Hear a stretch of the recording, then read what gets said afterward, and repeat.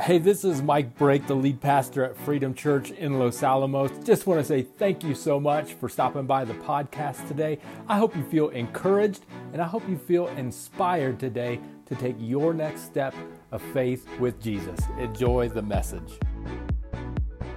As we jump in, I got a question I want to ask you. Put in the comments, where do you have no shame? Where do you have no shame?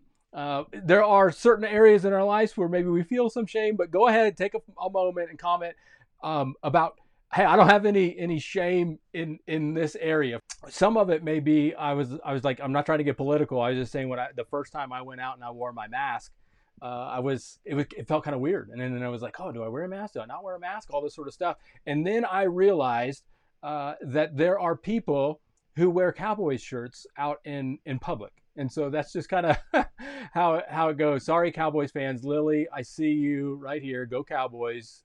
I'm excited / sad for you guys. Michelle, it froze because I support the Cowboys. Yeah. Or Cubs fans. If you're a Cubs fan out there, everything in the world was going great until the Cubs won the World Series. So there, you have that. Where do you have no shame? I'll tell you where I have no shame right now. Sweatpants. Okay, quarantine hack, get yourself a nice pair of sweatpants, all right? I've bought like 4 since March, okay? So I don't know if I have a sweatpants fetish happening right now, but okay, that's fine. I have no shame with my sweatpants. You guys aren't putting in anywhere where you don't have shame, okay? You're naming some sports teams, Seahawks. There are areas where we don't have shame, and shame is not something that was designed by God. This goes back to the beginning. The man and his wife, Adam and Eve, were both naked and they felt no shame. This was before sin entered in. Shame was not part of God's design when he created you and I. And you know this because if you've had kids, like my kids, we were potty training them. This was a couple years ago. And, we're kind of chasing them around with the little portable potty thing, and they're not wearing a stitch of clothing or anything. Not that they even care. But I remember one time being in the house, and I think it was Charlie, and he looks outside and he sees that Rita, mommy, had come home and pulled into the driveway. And before I could say anything or do anything, I just hear this, mommy, mommy, mommy. And I look out the window, and there he is without a stitch of clothing, just butt naked, just running out into the yard to go give mommy a hug. No shame. He did not care at all. And that's the way God designed it, was that we don't have shame. Scott says, or Josh says, no shame in drinking my black coffee.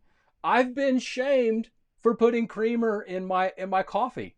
We might have started a household fight. A shame for you. Okay. I love it.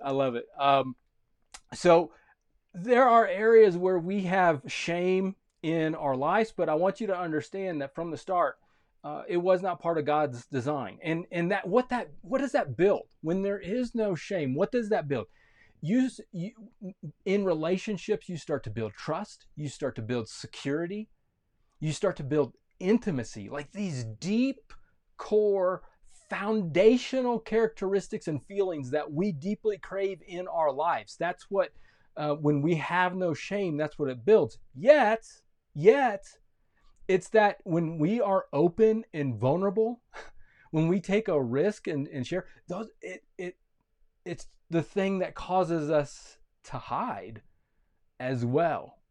So the thing that we want, shame will cause us to hide. There are things in our lives that we will be ashamed of.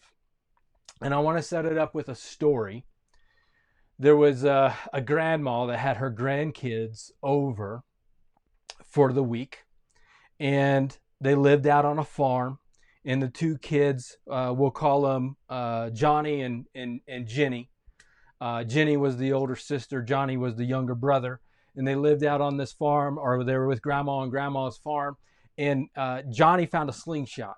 So Johnny went to go shoot the slingshot, and he's shooting it all around the farm. He's got things lined up, and he's looking at it. But Johnny, just as a kid, he was terrible. He couldn't hit anything. And he's shooting at the barn, he's shooting at different things, couldn't hit it. But then he sees Grandma's got some ducks, and the ducks are coming by, and Johnny's like, you know what? I haven't been hitting anything. I'm gonna aim it at the duck, and I'm gonna shoot this slingshot, this rock at the duck. And Johnny aims it, and he looks at the duck, and he goes and he lets loose and he fires it. And to Johnny's surprise, straight as an arrow, right at the duck, boom, nails it, kills the duck. Johnny's freaking out. He's looking around. I hit it, but I killed it. And then he looks over, and there's Jenny. She's standing by the corner of the barn, and she saw everything. Fast forward to dinner that night. They're sitting at the table. He didn't tell Grandma. He's hurting. Jenny knows. What's he gonna do? Well, he's just hoping maybe he can just sweep it under the rug. That night, Grandma says, "Hey, Jenny, I'm gonna need some help with dinner or dishes tonight. After dinner, I need you to help me wash the dishes." And Jenny looks over at Grandma and says, "You know what? Johnny would love to help with the dishes tonight." And Johnny's like, "What? No, I don't want to do the dishes." And she leans over to Johnny and she whispers in his ear, "Remember the duck. Remember that." And Johnny, oh, yeah. I remember the duck. So Johnny does the dishes. The next day, they're at Grandma's, and Grandma say, hey Jenny, I need some help vacuuming today. Can I get your help to vacuum?" She goes, "Oh, Grandma, you know what? Johnny says he loves to vacuum." Johnny's like, no, I don't want to vacuum. I don't. And Jenny leans over to Johnny and says, "Remember the duck." That later that evening, Grandma needs some help with the laundry. Same thing plays out. "Hey, Jenny, can you help me with some laundry? I need some help folding and putting these away." "You know what, Grandma? Johnny says he would love to help with the laundry." No, I don't want to. Finally, Johnny had enough. He said, "Grandma, I'm sorry. I can't take it anymore. I shot the slingshot at the duck, and I hit it, and I killed your duck. I'm sorry. I can't take it anymore." To which Grandma smiled, kind of chuckled to herself, said, "You know what, Johnny? I was looking out the window that day, and I saw every single thing happen. I saw it all. I just wanted to know how long Jenny was going to keep you under her thumb and how long she could get you for on all these chores." I think a lot of us, when it comes to shame, we have an enemy, and that it may be Satan, or it may be just your own mind up here that whispers, "Remember the duck. Remember the duck." And it keeps us condemned. I wonder, what is it that keeps you condemned? What is your duck in your story? For some of you, when it comes to shame, it might be sin. Like there was a sin that you did, Adam and Eve, when they sinned, God goes looking for them and they hid from him. They knew no shame. And then as soon as they sinned, shame entered and they hid and they tried to cover. But sometimes shame comes through, not through sin, it's just through our own head games. It can be your appearance and your body image. You look in the mirror and you hate yourself. You critique yourself, and remember the duck. It's always there haunting you and tormenting you. For some of you, it's parenting. Mothers, you're wondering, hey, you're worried about vaccinations, or you're worried about did I get the right organic food, or all. Just it doesn't matter. Like there's unlimited sources of parenting that can come your way. It can be in money or work, and it doesn't always show itself as shame. For it could be a wife noticing the neighbor got a new car or a new truck. And she just makes a passing comment of, hey, did you notice the neighbor's new truck looks nice? But deep down inside, he's concerned that he can't provide, that he's not a good provider. And he has shame thinking that he's not doing as well as he could or should for his family. It's just a hypothetical situation. But that one passing comment by the wife, it has no indication on his shame, triggers him. It triggers him to say, I'm not a good provider. And then he lashes out in anger. See, what could be a trigger for shame might not show itself as shame. It might show itself as anger, which is why it's so important to talk about this, because the symptoms may not actually reveal what's going on the inside. Sex, that might be an area of shame for us. Traumatic events that have happened to us. Abuses that have occurred from other people. It may not be sin that we've done. We feel shame from all these sources. And we can take on an identity. I'm sorry, this is dark. We got to go to a dark place so we can get to a better place. I need you to identify, what is it that keeps you condemned? I remember visiting a friend of mine who was in prison for doing some pretty messed up stuff. And he was trying to get his life around even in prison, but shame had taken such a toll on him and an identity on him. He just flat out said, Mike, I can't, nothing good is going to come my way. God is against me because of what I've done. I don't deserve good things. And he was in a prison, but even more than a physical prison, he was in a mental prison in and of himself. I've known teenagers who've cut themselves, who can't identify why they feel so guilty. And this isn't for all cutters, but some of them will physically harm themselves and cut themselves so they can point to something and say, there, this is why I am ashamed of myself. This is why I have something to point to. It can take on an identity to where we hate ourselves so much to where there's no hope. We've lost hope. And in some cases, people have taken their lives. And you might be in a spot right here today where you might be contemplating taking your life. And I want to say, hang in there. There's hope today. There is hope to break free from your shame. How do I get rid of my shame? Well, one of the things you need to know is it wasn't part of God's design. Now, the man and the woman, they were both naked, but they felt no shame. And then when sin entered in and they hid, God goes looking for them. And he says, who told you? Who told you that you were naked? Who told you that you were less than? Who told you these things, these lies about yourself to keep you hidden from God's best, to keep you out of what God wants for you? Shame can take us to some dark places. Now, let me distinguish here between guilt and shame. And we talked about this in the Freedom Online group earlier this week. I want to say it was Matt Filer who said this, but I could be wrong. We were kind of all hitting on this. Was the idea that God, you may have some guilt. Like, I've screwed up. I'm guilty. All right. But I might have failed. All right. I failed. But I'm not a failure.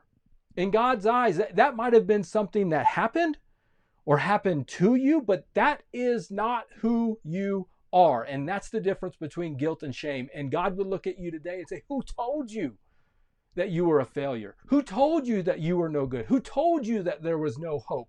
That's not from me. These lies come whispering to us. One of the areas where I want to talk about today, and this is where God kind of led me, was we have shame from religion. A lot of us have some church hurts and some church wounds, some church baggage that we're carrying around that we were never meant to carry. And I get it. Like, one, you just look at the Bible, all right? If you read through the Bible and you see that God is perfect, that he is holy, that there is a standard of perfection that we can never meet. Like, if I just went on my own standards, like, okay, here's Mike's standard for living, okay, here's God's. I can't even measure up to my own, much less God's. All right. And then, so God has this perfection that I can never meet. And so, in a way, there's kind of this perpetual feeling of like, I can just never measure up. And in the church world, you can get hammered for that. If you screw up, you could get hammered. Hey, you need to read your Bible more. You need to pray more. You need to serve more. You need to give more.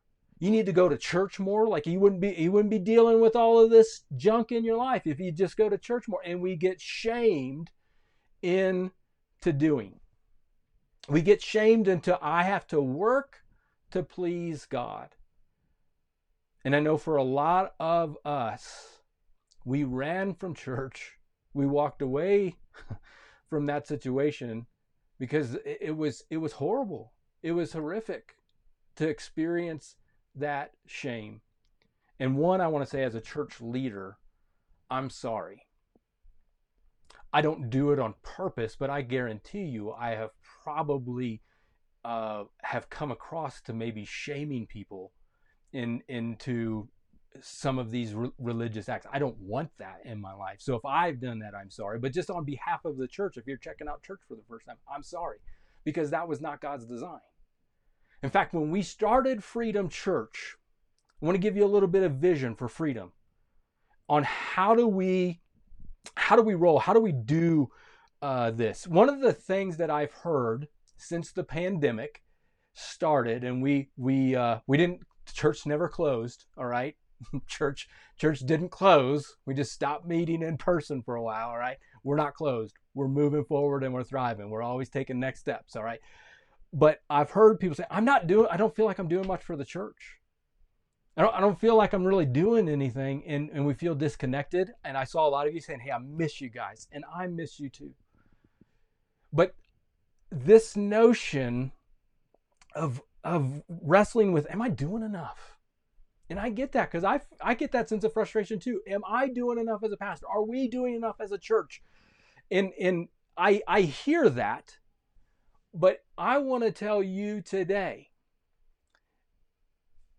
that our mission as a church is not to do things for Freedom Church.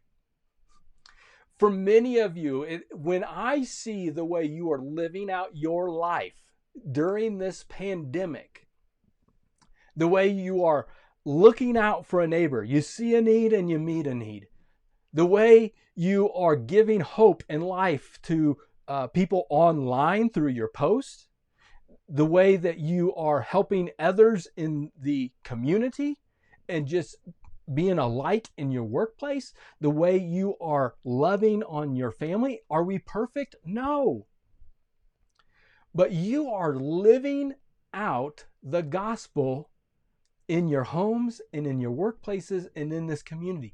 As a pastor, what more could I ask for than a church that says, I'm going to go live this out? I could care less about doing stuff for Freedom Church. In fact, I would say God's will for your life is not in the church. 99% of the time, it's going to be you going and living it out in front of other people. You don't need to be shamed into, I should be doing more for the church. No, go be the church. And this is something that we started at Freedom. This was a vision from day one. I remember when I sent out an email to people, what is Freedom going to be about? What are we going to do? I'm used to going to a church where we go and we do a lot of ministry. And one of the things that kind of frustrates me at Freedom, it's a good thing, but I'm used to going and doing ministry at the church. And I just was like, no, I don't want you at the church all the time. I want you to be with Jesus. I want you to be at home with your family, share a meal together. I want you to be at home where you can invite friends and family members, those coworkers that you would love to just have a meal with and get to know a little bit better. That's the ministry that I want. I want you to be the coach of your kids' baseball team whenever that happens again. I want you to be at your kids' recital. I don't want more to-do lists. As a pastor for Freedom Church, I want to free up your schedule and empower you, to be who God designed you to be, not to lock on more shame and guilt for things that don't need to be there. That's my heart as a pastor, to say, I want to help you take your next step in your relationship with Jesus, and let's do that together, and let's go change the world through that. I'm a big believer that your mission and your purpose in this world is not in the walls of Freedom Church, but you going and living your life. So my question today, what would you be willing to do? Put this in the comments. What would you be willing to do if you absolutely knew God was with you?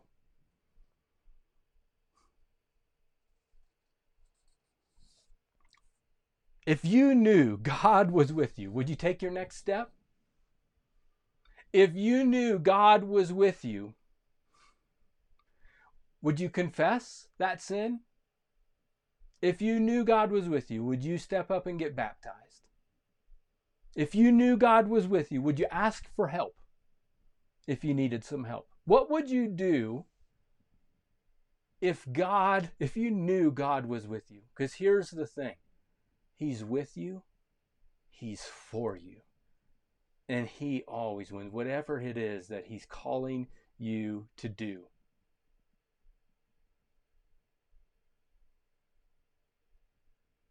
What would you be willing to do if you knew God was with you? Shame. Shame will keep you from taking the next step of whatever that is. Kimberly, anything and everything. Yeah. What holds us back? Fear, shame. The verse that we read today, this is so powerful. How do I get rid of shame in my life? So now there is no condemnation. Put that word, you need to learn this word. Put this in the comments. No. There is no condemnation for those who belong to Christ Jesus. Some of you need to put it in a little bit stronger and say, hell no. Meaning, hell, get out of my way. There is no condemnation for those who are in Christ Jesus. Your Father is not looking to kick you while you're down. He's not bored with you. He's not ashamed of you. He loves you. You know, that's one of the purposes of your life. He created you because he loves you. He just enjoys you being you. You don't have to do a thing. He just enjoys you. I get that as a parent. Like, there's times when my kids drive me crazy. But then there's other times when they're just sleeping there. And even after a bad day, and you can see them like I just love them for being them. And your heavenly Father loves you all the time. You were created to just be in relationship with him. Shame will keep us from that intimacy with him. And I want you to know that. How do I get rid of my shame? I have to trust that God's forgiveness for my sin is real. There is no condemnation. Thank you, Amanda Poling. There is no condemnation. Thank you, Lynn. There is no condemnation. Thank you, Jan White. You need to, sometimes you got to just say that out loud. When the shame train comes on, you got to let them know. I'm gonna wrap this up with this story. This is where I'm like, I don't know how I'm gonna end this. I don't know where I'm gonna go. If you want to get rid of shame in your life, you gotta accept that this verse right here is real. Now, it says there's no condemnation. I mentioned, hey, you need to confess to God for forgiveness of a sin. Sometimes if you want healing, as it says in James, you're gonna have to you need to confess openly, bring it into the light, your shame, confess openly to someone else for healing. Don't go air all your dirty laundry on Facebook. We don't need to know. Don't come find me in Smith's and air all your dirty laundry there. That's a weird conversation, especially with a mask on, and I'm trying to keep social distancing. Okay, I'm just joking.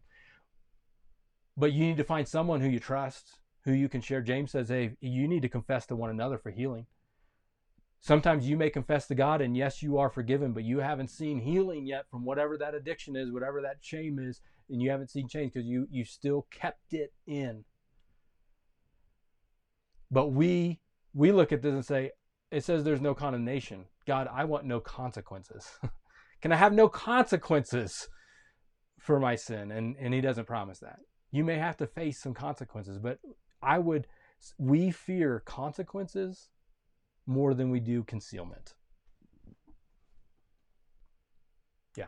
We'll hide because we fear consequences more than we do concealment. And there are more consequences for you hiding and concealing whatever that is in your life. That's why we need to be together and have groups together. There's a woman in John chapter 4. There's no way I'm going to be able to get through this all, but hang with me. Jesus goes on a trip, and he left Judea and returned to Galilee. So he's going south to north. In the middle, Samaria. Jews hated Samaritans, hated each other. They would go a long way around Samaria to not have to travel through Samaria to get to Galilee. And it says here in John chapter 4, Jesus had to go through Samaria. I love that. Because there was someone he needed to meet there. There was someone who felt less than. There was someone who had shame in her life and didn't have hope, and Jesus had to go. And so he gets there, and there's a woman at the well, and it says it was about, in verse 6, noontime, which is an important clue that John gives us. Noontime, heat of the day, she's by herself.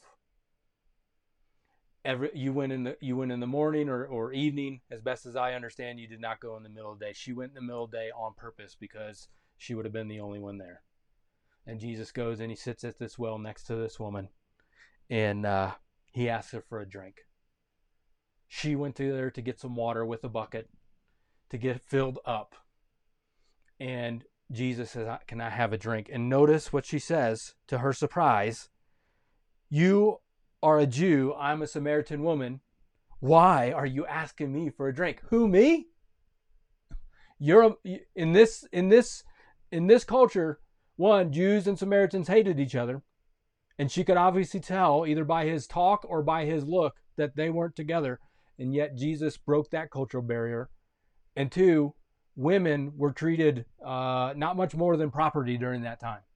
And here is Jesus talking, a rabbi, talking to this woman. Who are you talking to, Jesus? Surely not me.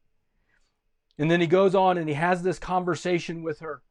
And it becomes revealed that, hey, guess what? She's not the cream of the crop of the Samaritans either. In her eyes, she's like, hey, I don't have a husband. And Jesus says, yes, that's right. You don't have a husband, for you've had 5. You've been going from relationship to relationship to relationship. You've been thirsty, and you've never quenched that thirst. He gets right to the heart of the matter with her. And she says, sir, you must be a prophet.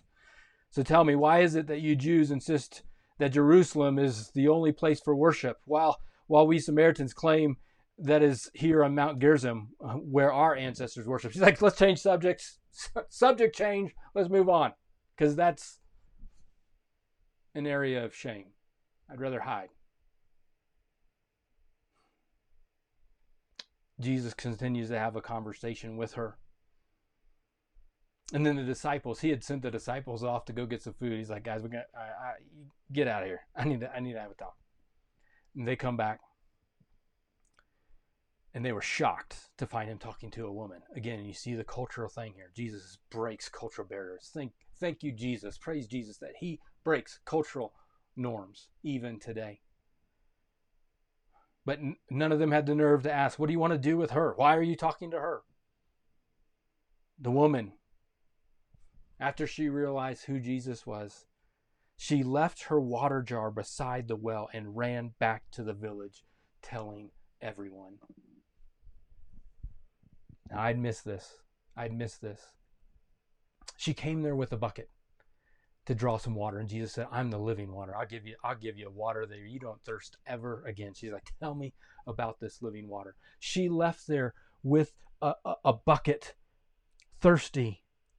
And when she left the bucket running back, filled. She came carrying a bucket of shame, and she left full of significance. When you see how much your Heavenly Father just loves you, when you grasp that, it changes everything.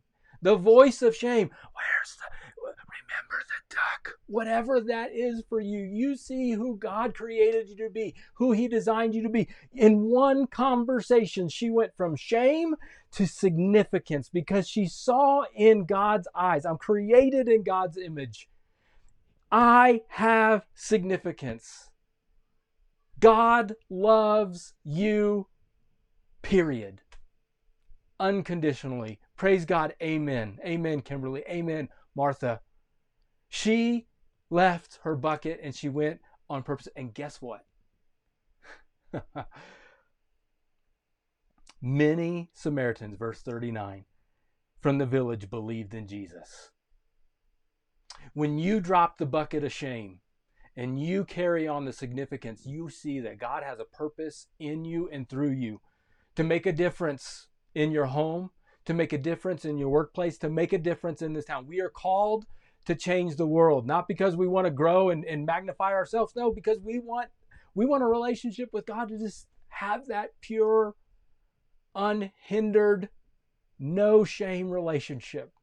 And when you do that, you start to see that God wants that for other people. Your mission and your purpose in life will always include other people. She went and she told her story, and it changed people's life. You have a story. You have a story worth telling. You have a story of significance, and the story is not, look at how great I am, but look at this guy named Jesus who changed my life.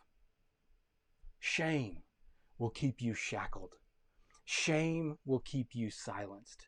And God wants anything other than you to be shamed. Break free today. What is it that's holding you condemned? You trust that God's forgiveness is real. Trust that He loves you, that He paid the price for your sin. There is no condemnation for those who are in Christ Jesus. And those people, He stayed with them because they craved Him more and more. I wonder for you today,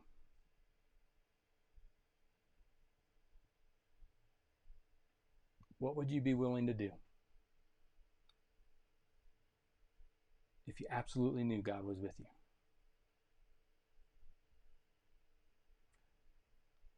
There's significance for you today. There's hope for you today.